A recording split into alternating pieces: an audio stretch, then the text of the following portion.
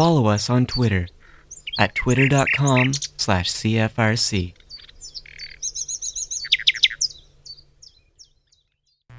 You're listening to Season 4, Episode 11 of Right of Reply on CFRC 101.9 FM.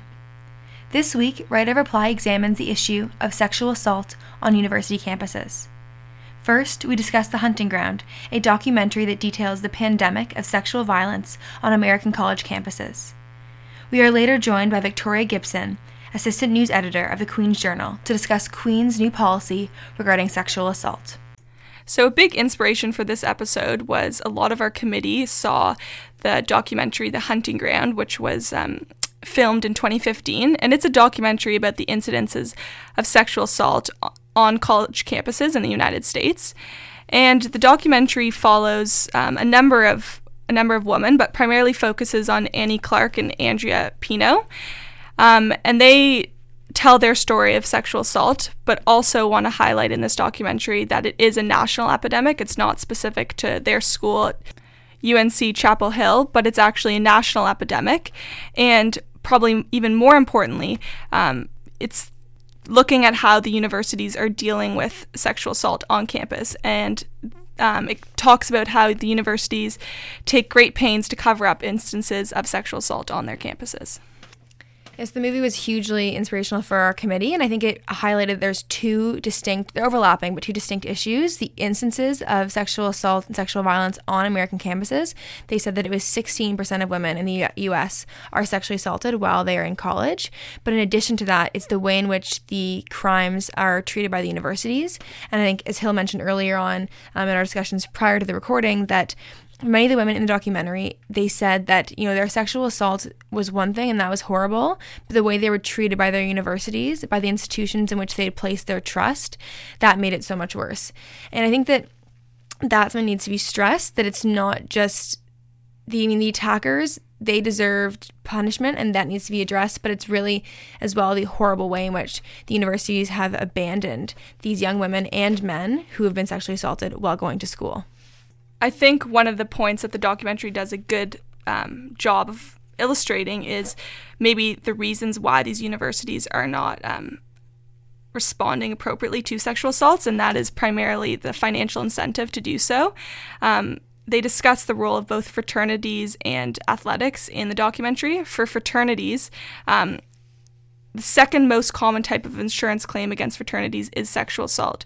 So it's definitely an issue amongst fraternities, but because over 60% of alumni donations are from people who have been in Greek life, there is an incentive not to sort of highlight this connection between Greek life and sexual assault because they want to maintain these donations. And then I guess also similarly with athletics, the U.S. sports industry is a multi-billion-dollar industry, and so you have another huge incentive to cover this up.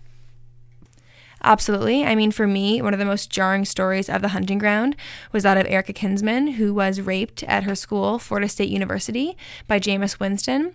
And at the time that she was attempting to get the investigation going forward and have charges placed against Jameis Winston, he was awarded the Heisman Trophy for being the best college quarterback in all of the United States. Incredibly prestigious. I mean, I'm not sure about the legality of this, but I'm sure he was already at this time receiving financial endorsements for both, commercial institutions and the school itself. FSU, I know, is receiving huge financial incentives for keeping this man on the football team. And then he went on to be the number one NFL draft pick. So the level of impunity that surrounds these athletes, I mean, I remember they talked about how campus security isn't allowed in the stadium grounds. The coaches are permitted to basically hide their players from law enforcement. And this girl was ultimately driven out of her school and driven out of her town, which just shows the dedication and devotion these people have to their schools and their athletes. They were willing to push this girl out of her home because she basically reported an attack. So that was one thing that I thought would be an interesting thing to explore, whether or not Canadian universities like Queen's, perhaps they don't have as much of an issue because there isn't this huge sporting institution. I mean, we do have our sports teams, but they're a fraction of the size in terms of significance, in terms of numbers of fans, and importantly, in terms of money. But I wonder what you think about if our lack of sports, our lack of Greek life in relation to the U.S. would perhaps make things easier at Queen's? I think it probably does play a role, but at the root of all of this is the reputation of these schools, and I think that reputation is still a key issue in Canadian universities. I know in the Hunting Ground, one of the experts that is interviewed compares universities who acknowledge the pervasiveness of sexual assaults on their campus to those universities sending out letters to prospective parents and saying, "Welcome to Queen's University. There is a large chance that your child will be sexually assaulted while they're at Queen's. Looking forward to seeing them in the fall." So I think that in that sense, the reputation is still important, and unless all universities sort of step forward and say, this is what we're doing to deal with sexual assaults on campuses, these are our new policies, and we'll take it very seriously, until all universities in Canada successfully do that, then the first university that does that, I think, will sort of face a backlash, or it will hurt their reputation. I know it's hard to... it'd be hard as a university to be motivated to be that first university, because I think someone else said they'd be the rape university or some kind of glib name that kind of like reduces the severity and the scope of the problem. Because, I mean, they mentioned the Hunting Ground again that I think something like 80% of schools report 0% sexual assault, something bizarre like that, which we know can't be true, but that just is the reporting prevalence right now, because people are so scared to report. And so that's obviously problematic, but it's beneficial for the school because they can say we have a 0% chance of your child being assaulted on our campus, or whatever the number is. Whereas if you actually looked at what was going on, you had to say, there is this 16, 17, 20% chance of your child being sexually assaulted. That is not going to look good. It's not going to encourage anyone's parents to drop off their children. And it's kind of, you need to think of it as a crime. Like, can you imagine if you knew that in Kingston we'd have a 20% chance of being, a victim of armed robbery? Like, that just would be unacceptable. And this should be unacceptable as well, but somehow it's been kind of swept under the rug. Yeah, I think also an interesting comparison between Canada and the US. Andrea and Annie used Title IX complaints as a way to hold universities in the U.S. accountable to the sexual assaults that are occurring.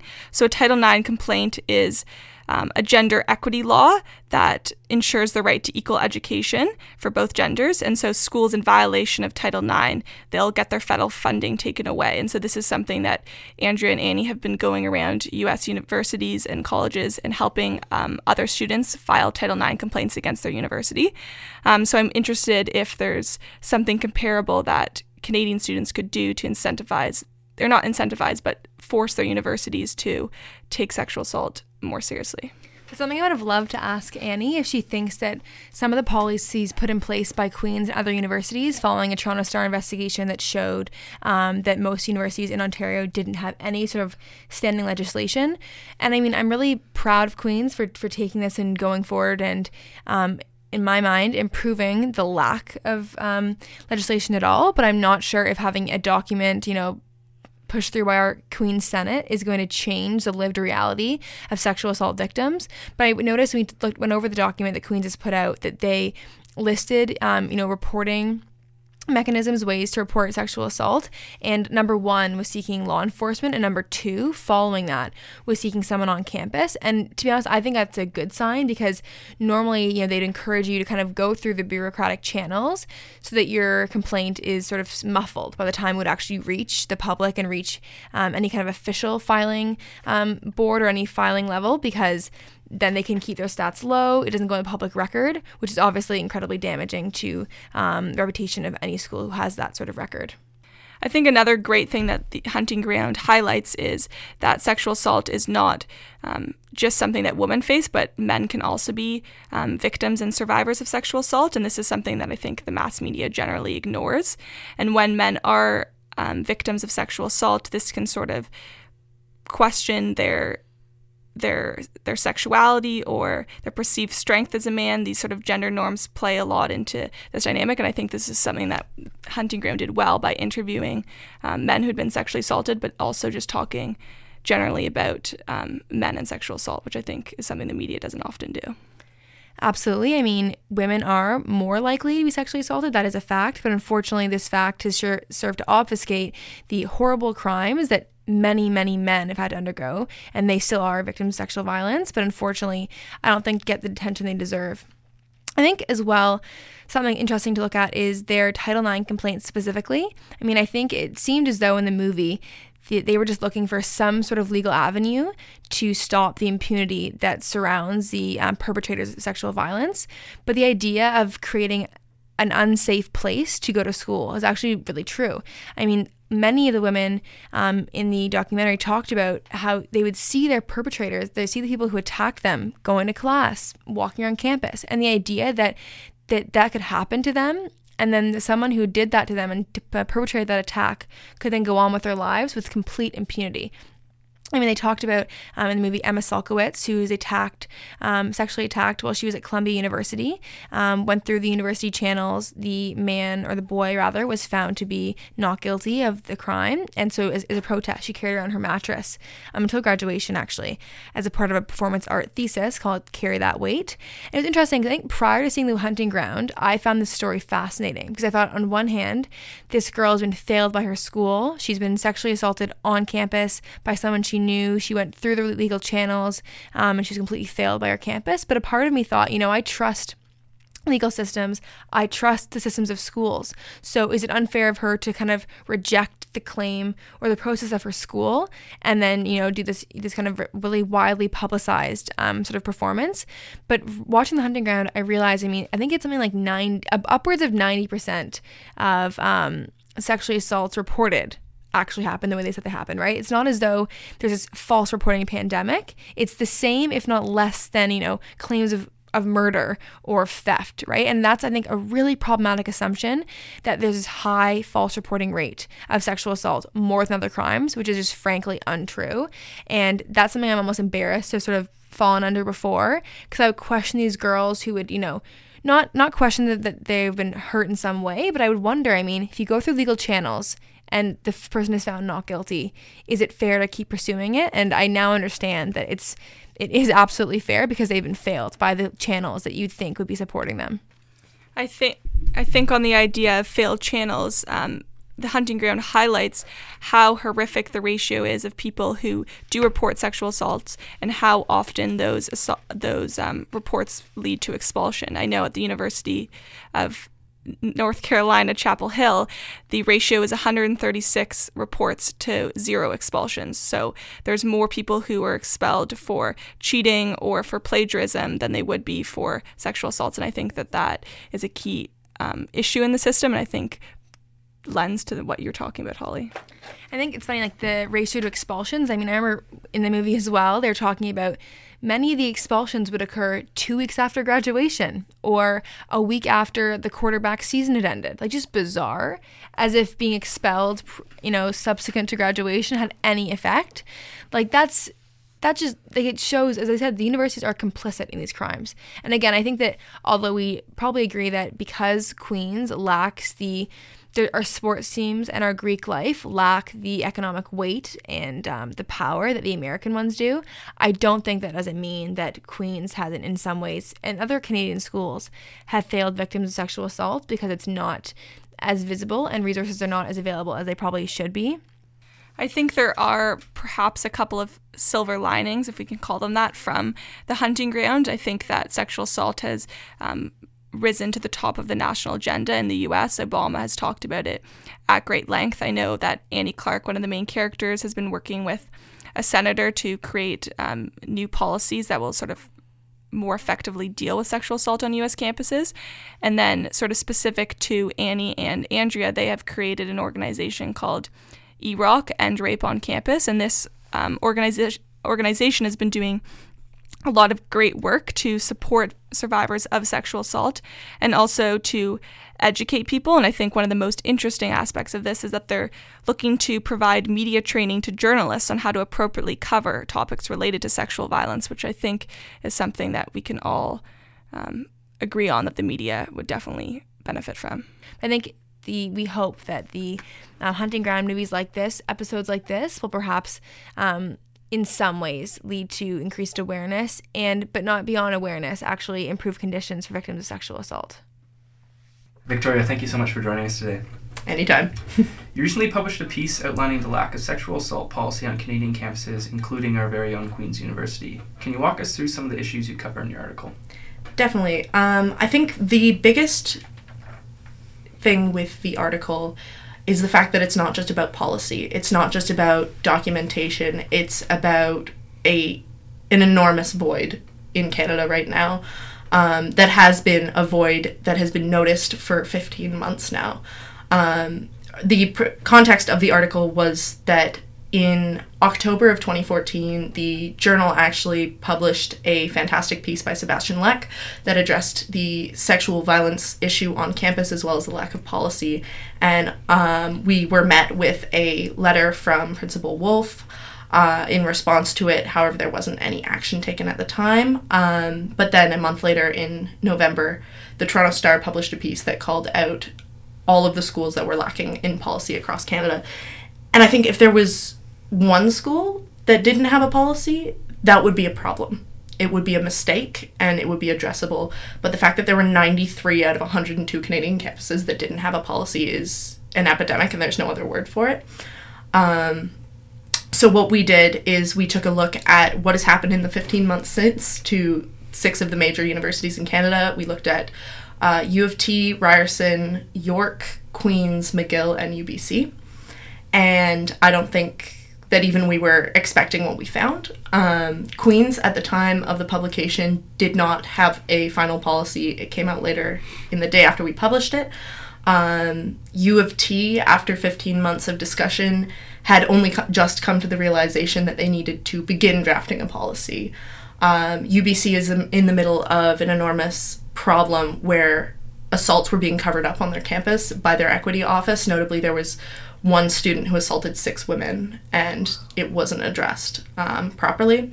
McGill is currently in the process of their final drafts. However, their working group spoke to us and let us know that they were experiencing problems with anything being done solidly, put together as a formal policy.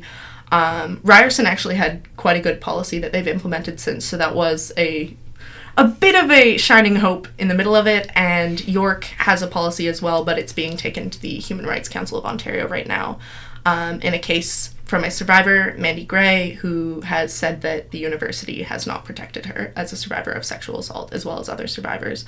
So the piece kind of looks at each school and what has happened, the assaults that have taken place on the campus. We tried to really humanize them, as well as looking at the policy process in the last 15 months and what is still left to be done. And there's quite a bit. So in having these conversations and researching this topic, it's incredibly important, but it's also exceedingly emotional. Mm-hmm. What kind of toll does that take on a journalist like you? You know, that was something that we had a lot of conversations about when we were in the Journal House putting this story together, because, as I said, people on Journal staff have been reporting on this problem since before my time there. And I was speaking to our 2 editors-in-chief, who are incredible and resilient, and they have reported on this faillessly since the issue has cropped up. And one of them said to me that I needed to take care of myself while I was writing it, because it can take a huge toll to have these conversations, to talk to people who have been assaulted, who have had their privacy violated, and who have not been taken care of, or perceived to have not been taken care of by the administration of their schools, and to feel like these stories are being written and there's little to no response. Especially at the beginning. There's been more response now. It's very difficult to feel like you're not being heard and you're writing these stories and they're falling into a void somewhere. But I think writing it, there's a fantastic sense that you're actually doing something, that you're looking at this and you're looking at what's happening, and you are, to use the words of somebody I spoke to the other day, holding the administration's feet to the fire and saying, this, we still are on top of this. It has been 15 months. We know that you're working on it, but we are going to keep pressing, and we are going to keep pressing until we reach a final stage where people feel comfortable on campus and they feel safe. And I think with the policy that's been passed at Queen's on the 4th, it's a fantastic step, but we're not there yet. Right. And I think this is something that we're going to continue reporting on no matter how emotional it is, because it should be. I was speaking to Mike Young, our rector, the other day, and he was talking about the term sexual violence as opposed to sexual assault, and he was saying that, it's been criticized as a harsh term, but it should be harsh because this is not a cute topic, and it shouldn't be a cute topic, and it shouldn't be easy to report on, but that's why we're doing it. So. And on that note of being critical of our school and holding them to account, how important is that to you as a journalist?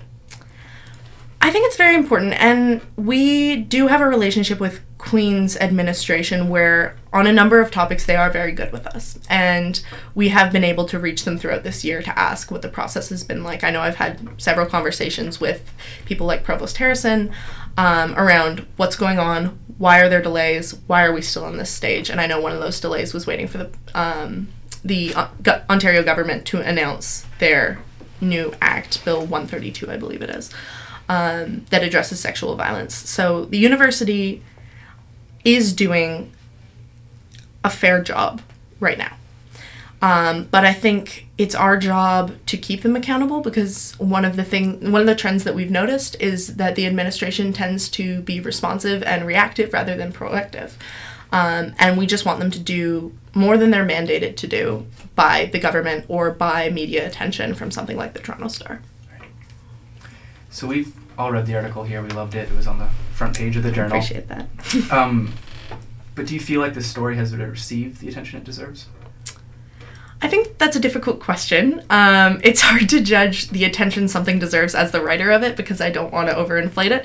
But obviously, I think the issue is deserving of attention, and that's a lot of why we put the article together, because a lot of campuses and a lot of campus newspapers especially have been reporting on this for not just the past 15 months, but the past number of years.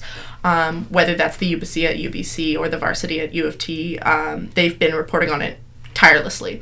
And we started to notice that we were all publishing stories that were more or less the same. That we're saying, we're still in limbo, we're waiting. The working groups are putting it together, they're working on it, they're waiting. And that was what I started to notice, and I brought up to some other members of our journal news team. And that's when we started reaching out to the other campus news reporters who were an incredibly valuable resource while we were putting this together, because they have been keeping incredible track of what's been going on, and they've been reporting on it really, really well. And I think it took putting them together to get a lot more attention on the issue, because you can't judge how critical a problem is while you're still in your own bubble. Mm-hmm. If we look at something and say this is an issue on the Queen's campus, that's one thing, and it is troubling. But if we look at something and say this is an issue that puts students in danger across Canada, regardless of what campus they're on, people are more likely to pay attention. And because of that, I think the article's actually gotten quite a bit of positive feedback. I've spoken to a lot of amazing students and activists and reporters, including the two reporters who wrote the original Toronto Star article, Jamie and Emily, and they're incredible. And discussing what to do moving forward to keep on the issue. The one thing that we haven't seen is a response from any of the administrations that were involved in the stories that we reported on. Across the 6 schools, we haven't heard back from any of their administrative bodies, which I would like to see. I would like to see them acknowledge what has happened, why it has taken so long, and what they're going to do moving forward, and to make some concrete promises rather than just letting it slide. So you mentioned it was quite a collaborative process writing this story. How much involvement did you have with the other schools, or was this really a Queen's-driven effort? I'd say the original idea for the story came from Queen's. It came from the journal.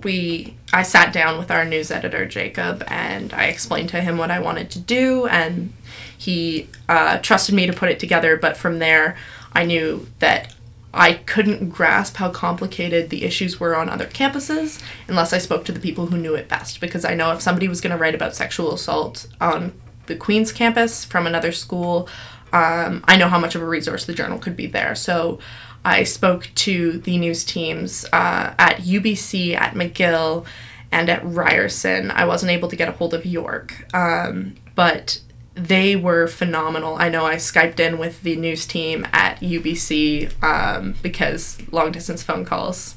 And they were great, whether that was sending us their coverage that they've done, timelines of events, resources, people to speak to, people to reach out to next.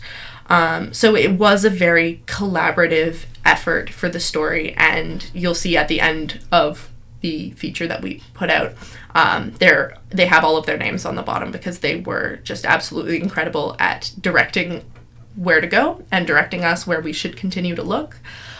So all of the interviews and the information was compiled by the journal team. However, I don't think we could have done it if it weren't for the other student papers. And I have the utmost respect for them. Fantastic. What's something you'd say to people who still haven't read this article? Obviously, I would say that I think it should be read, because I think it's important to familiarize yourself with not just the policies and not just the voids and what's missing on a technical administrative level, but the personal stories that impact people, because I think that's the way that change happens, is for people to care, and the easiest way to care is to humanize something. And that's why we spoke to and researched the stories of survivors of assaults. I know since our publication of the piece, I've spoken to Mandy Gray, who's the student at York, who is taking her case through the Ontario Human Rights Tribunal, and just being able to speak to her about the fact that we covered it fairly and with integrity, and that we're keeping on the issue. I think that's why the story matters. So to anybody who hasn't read it, I would say you need to understand how this impacts people on a personal level to understand why it's so important to address it on a university level. And you'd mentioned underreporting. That's something that came up when we were doing our own research. We kept seeing what are the real numbers, Yeah. And you mentioned that you want to see that number rise, which is not ideal, but it's something that needs to be done in order to address this issue. Yeah. How important is the school's response versus people coming out and talking about it? Well, I think the issue isn't that the school is not reporting assaults, because the school, I don't think, has a mandate to report assaults to the general public, but it's recording them. And it's making people feel comfortable if they want to speak about their assault after it happens, making them feel like talking about it will not affect their case and won't affect how it's handled. Because I know a lot of issues have come up, specifically with Brock in the past week, where a sexual harassment case came up and it was handled by the university, but the student felt as if they couldn't speak about it, that they had to keep it confidential. And I think that's an issue. I think it's where people feel comfortable speaking about it, not necessarily that they have to, and it's keeping a good record.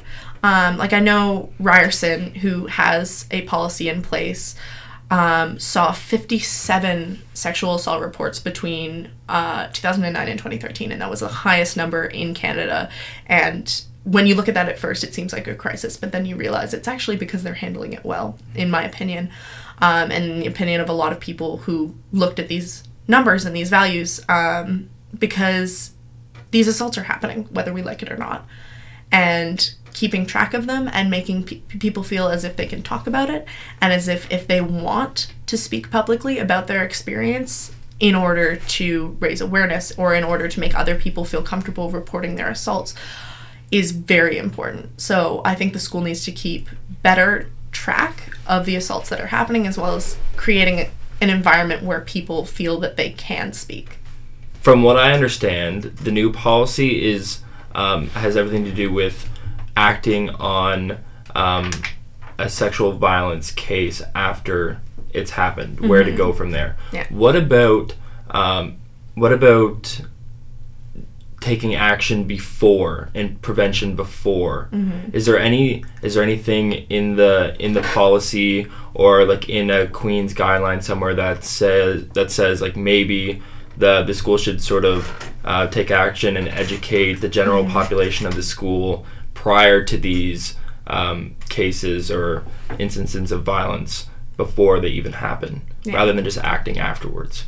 Well, I think the policy was created in order to specifically deal with assaults that have already happened, but we've seen a really good shift this year in terms of education initiatives. I know there were a lot more initiatives around consent, around having difficult conversations about sexual activity and alcohol and where they intersect. And those are really hard to have, but Queen's has put some effort this year into putting them in events like Orientation Week, which I think is a great step forward. And that's another thing that the sexual assault coordinator is going to be tasked with once they are hired, is creating more of these initiatives.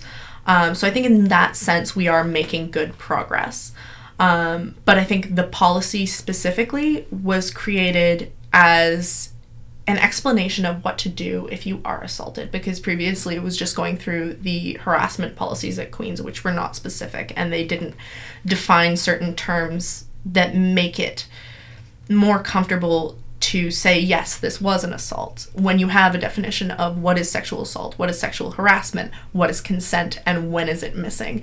That makes it a lot more comfortable, I think, on a survivor to look at it and say, okay, this criteria was not satisfied, therefore I can report this as an assault because I have this documentation that justifies that, and that makes me feel as if I am going to be protected moving forward through this process. In this process, how involved do you think schools should be? Do you think this is, when it's a criminal matter, should it be going through the police, or is this something that, if it happens on campus, people feel as if they're obligated to deal with it through a student body?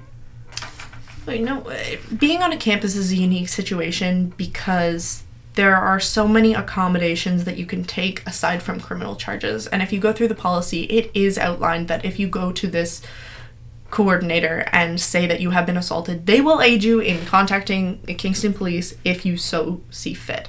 But there are people who don't want to go through that process for whatever reason, or even don't want to go through that process at the time.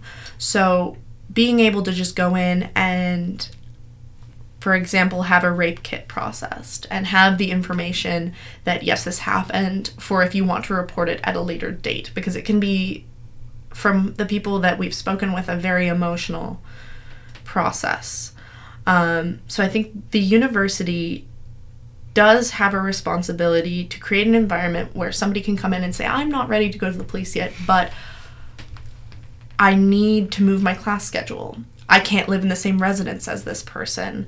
I can't write an essay for tomorrow because I've just been assaulted. And those are sort of lower level steps that can be taken to make sure somebody feels safe until or if they feel like ever bringing the situation to the police. Obviously, that would be the best case scenario, but not everybody is ready right away to do that. Yeah.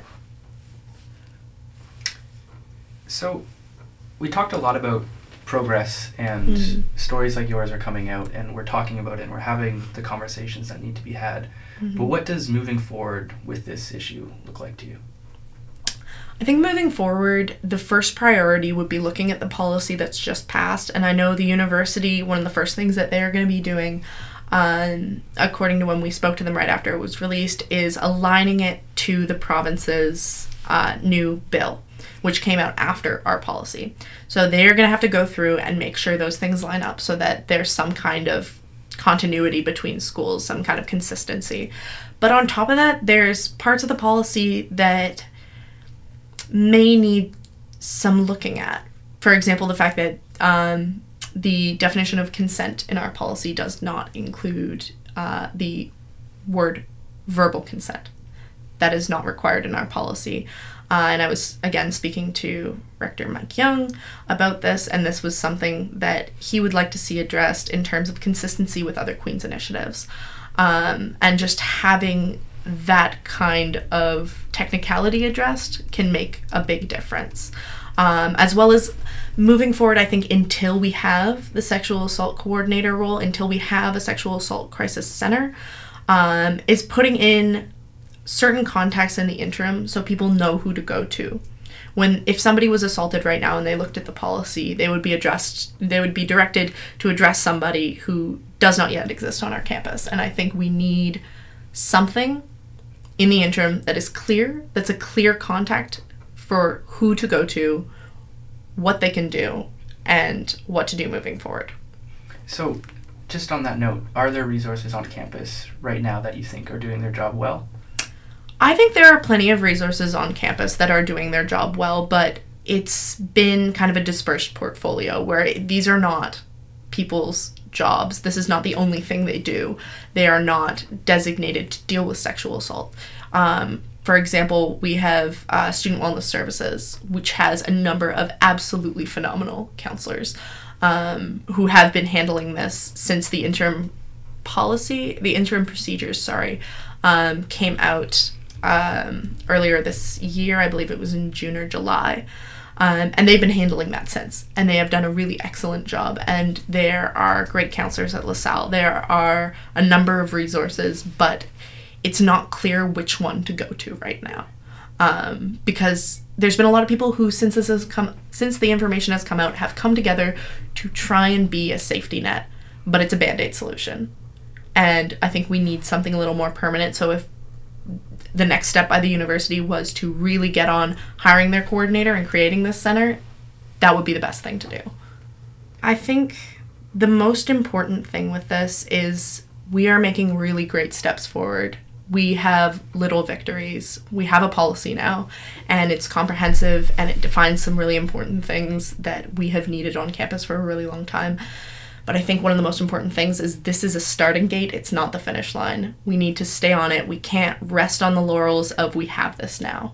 We need to continue to have conversations with students and continue to have conversations with survivors until students on campus feel as if they are safe and feel as if they can report an assault and have someone in their court and be fairly processed and be able to be vocal about it. And I think that is the most important thing, is knowing that we're not there yet, even if we're making strides. Thank you. No problem. At Right of Reply, the discussion topic this week is the Queen's University policy on sexual violence. To begin our discussion, I'll first read a statement from the Director of the Human Rights and Equity Offices, which will outline the goals and origins of the sexual violence policy. In November of 2014, Principal Wolf directed the Sexual Assault Prevention and Response Working Group to expedite its recommendations for the university on enhancing and creating programs that address sexual violence. Principal Wolf called upon the group to make their findings public and available to the Queen's community by the end of the 2014-2015 school year. The working group created an interim sexual assault support and response protocol in December of 2014. In June 2015, the working group released a detailed report including recommendations to guide the university in addressing sexual violence. In July, the principal directed an implementation team, chaired by Provost and Academic Vice Principal Alan Harrison, to advance the working group's recommendations. The development of Queen's sexual violence policy involved extensive consultation and was posted for comment from the university community.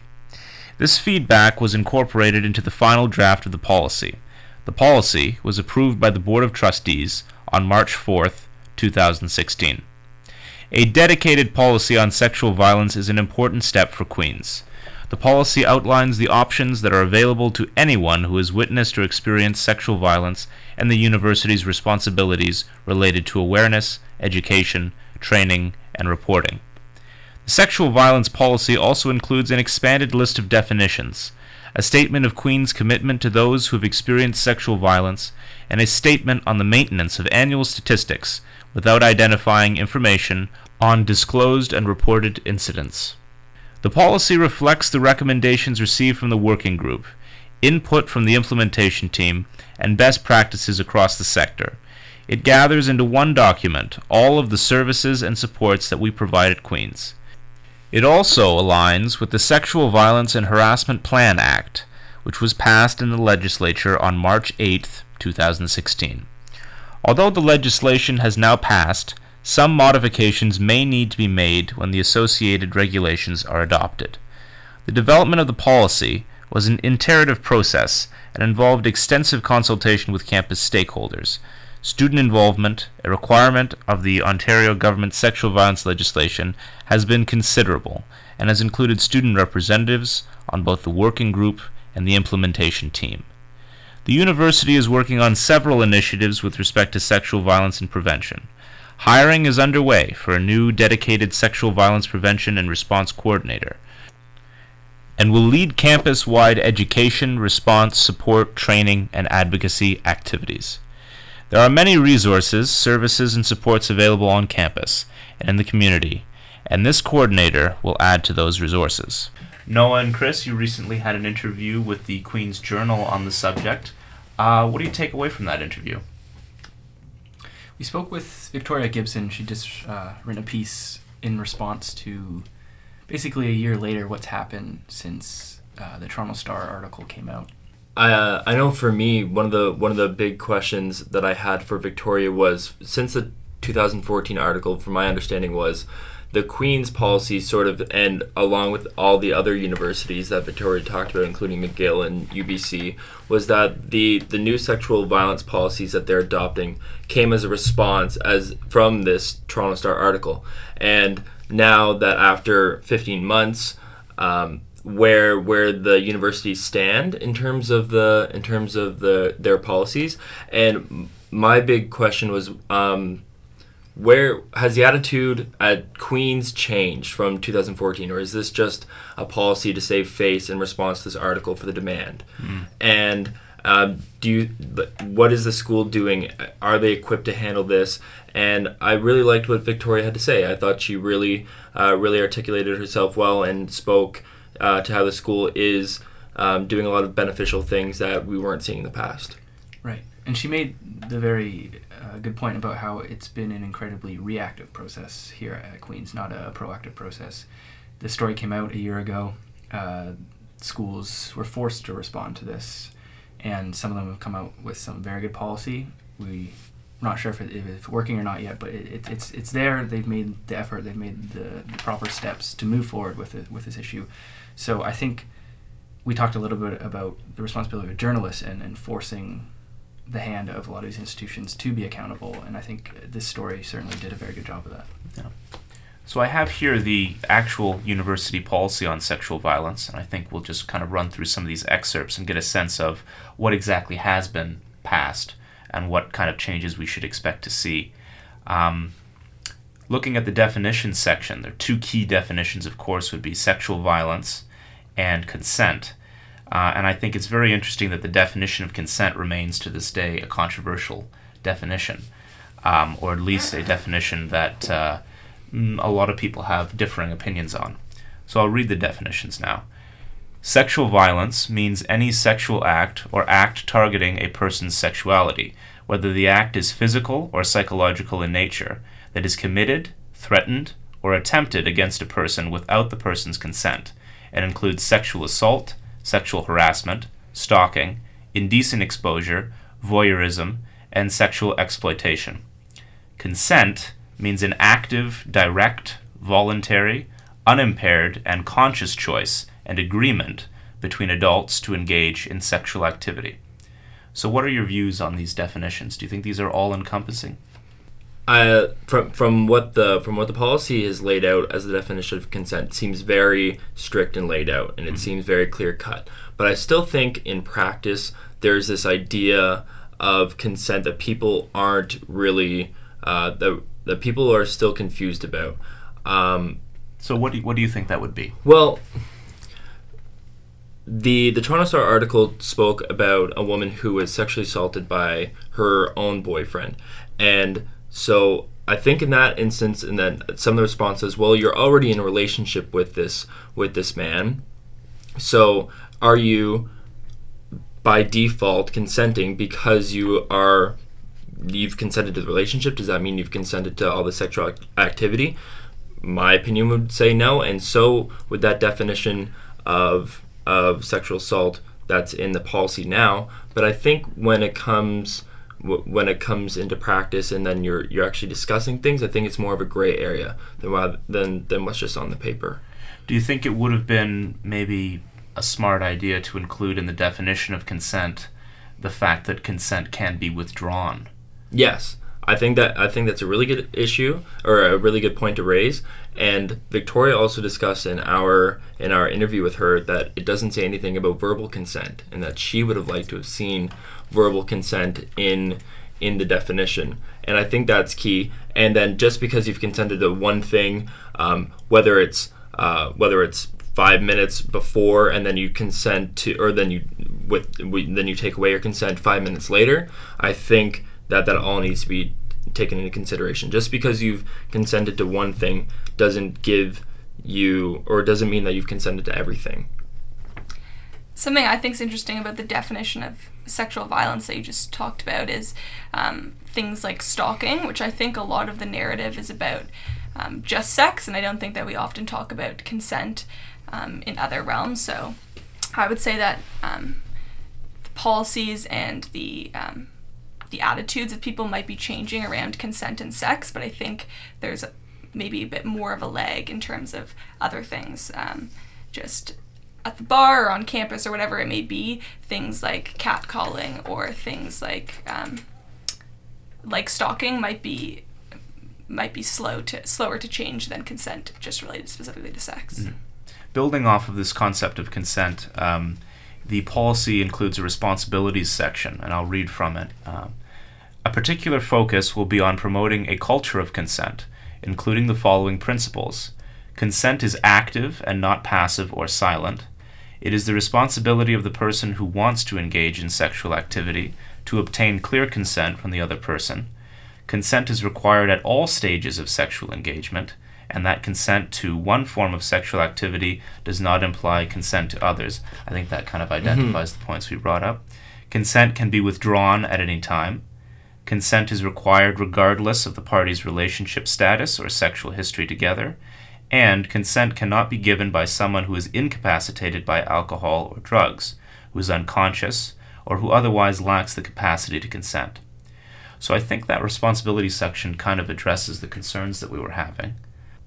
I think, though, what I was talking about, and this policy is talking, I think, about what would happen if someone came and reported what had happened to them, but I think that the culture is something separate from what the policies are, and I'm not sure if the Queen's culture will necessarily change dramatically because of this policy. So that's where I see the disconnect. I don't know if the culture is caught up to where this policy is trying to push it. Mm-hmm. Well, I think that's an interesting point. I think there's, certainly in researching this story and talking to people, there was a lot of complacency. I think a lot of people assumed there were services and policies already in place, but the fact of the matter is, if something like this happens to you or someone you know, you want the best situation for them. You want the best resources available, and we're seeing that it's not. And it's so important that sources and bodies like the Journal are holding these institutions to account, because without that, I think that we assume a lot, and we shouldn't.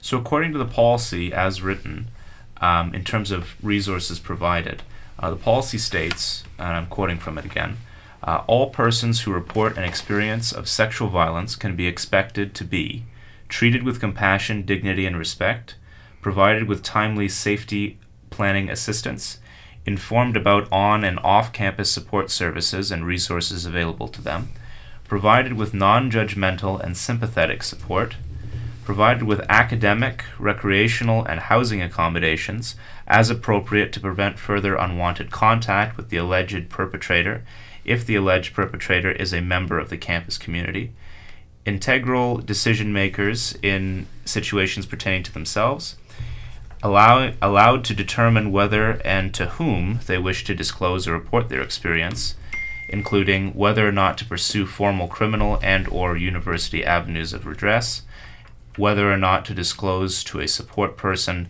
and seek out personal counseling. So your thoughts on that section?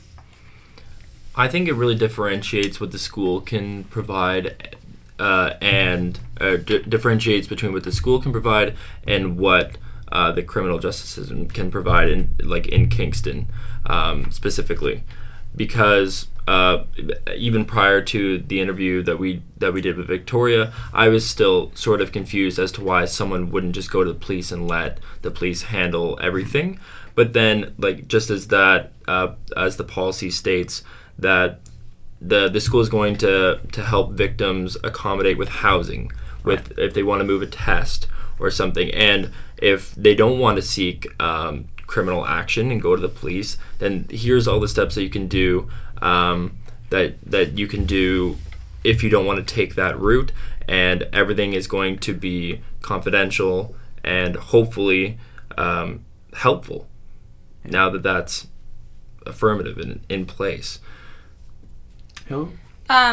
Two things I found interesting. One is the last note about counseling. I know that at Queen's generally there is sort of uproar about how poor the counseling services are here. Not so much what they're providing, but not the quality of service, but the quantity of service. People aren't able to get enough counseling hours. There's long lines at places like the Peer Support Center, and so I think that's something that will be interesting to see how it plays out. If you're sort of promising that people are going to get the counseling that they need, are the counseling services able to support that? So I think that'll be interesting to play out. And then also, this seems like it focuses a lot on the duty of sort of the administration to act appropriately when someone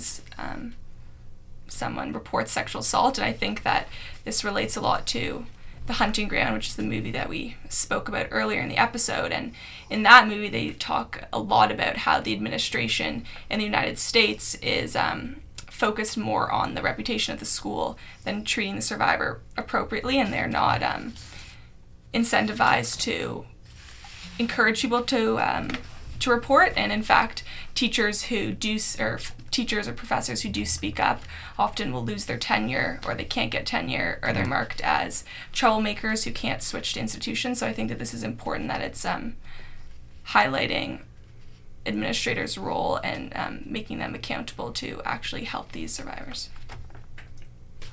On just building off your comment about the counselors, I can see, as positive and beneficial as this policy is, I can sort of see some issues arising with some of that wording, because if you're, let's say you go to the Peer Support Center, or you try to take advantage of some of these resources, and you say, I don't want, it says that if you don't want to go to the police in the policy, then you don't have to.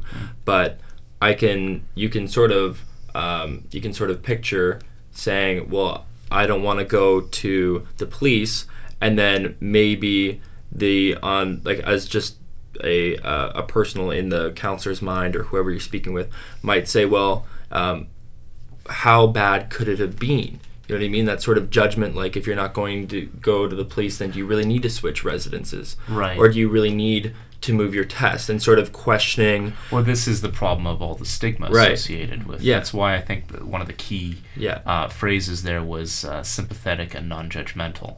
Right. And I think that is key. And I think that's a very difficult thing to actually put into practice. Yeah. But if it's going to be stated as a goal, I think that's a start. Yeah, I think it's a great goal, but just as you said, like, actually taking that from the paper and putting it into practice on the campus is another thing.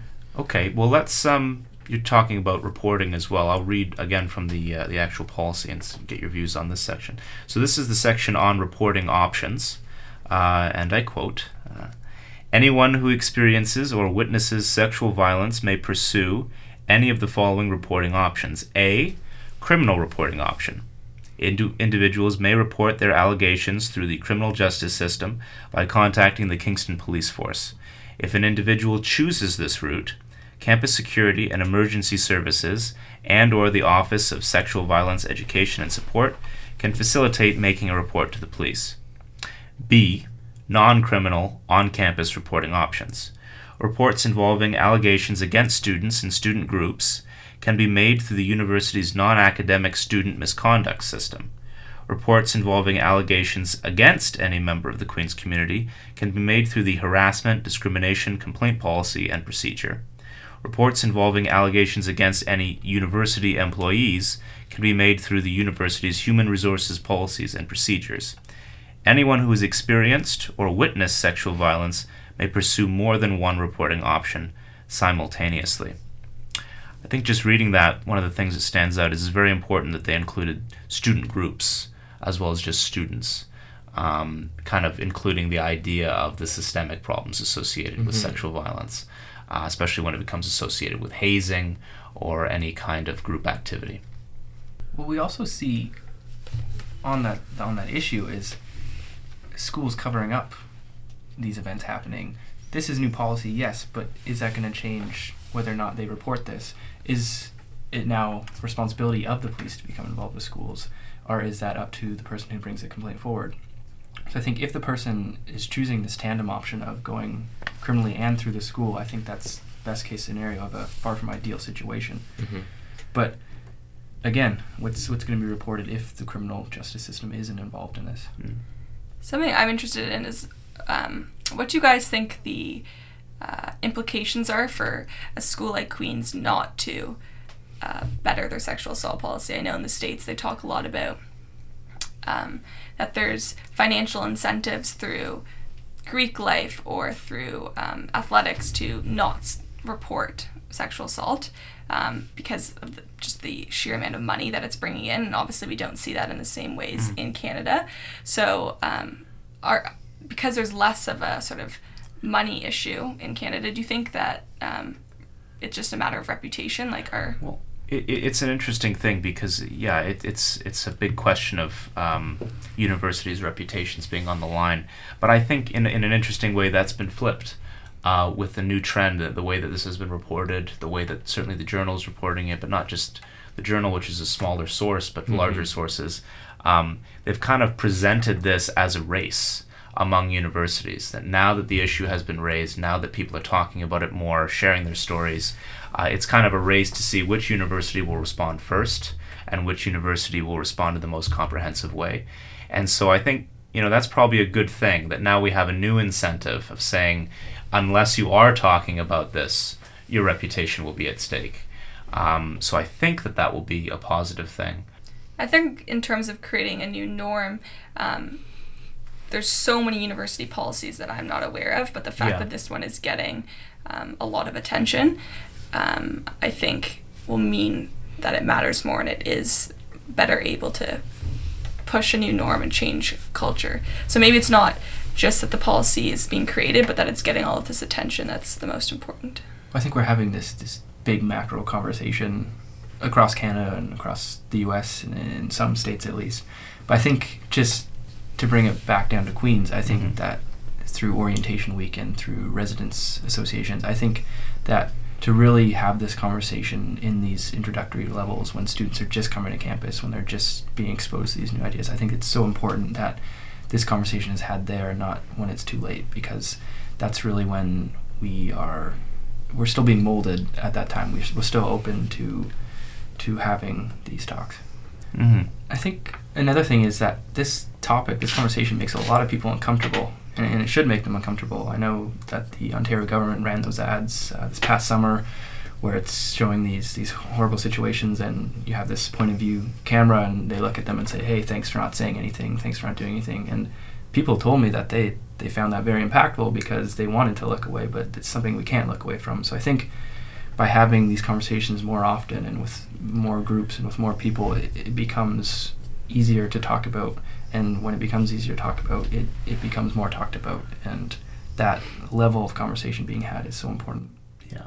And I think that the more that we are able to, as the policy states, promote a culture of consent, including the following principles, as it stated earlier, the more that we're able to do that, and the more that we're able to be open and in a safe kind of environment to discuss these things, I think it'll benefit everybody because, number one, we'll learn more about the ways that we can protect each other, and we'll learn more about the ways that we can protect each other against people who don't recognize these important principles of consent. But at the same time, I think it will empower people to share their stories in a way that will really help by breaking down these kind of very reductive stereotypes that are often applied to the issue of sexual violence. There's very, you can picture in your mind the simple caricature of what this really is, and oftentimes that's very different from what happens in the real world. And the only way that we can bridge that gap is by enabling people to talk about it and share their stories. And if this policy helps to do that, then I'm very happy that it exists.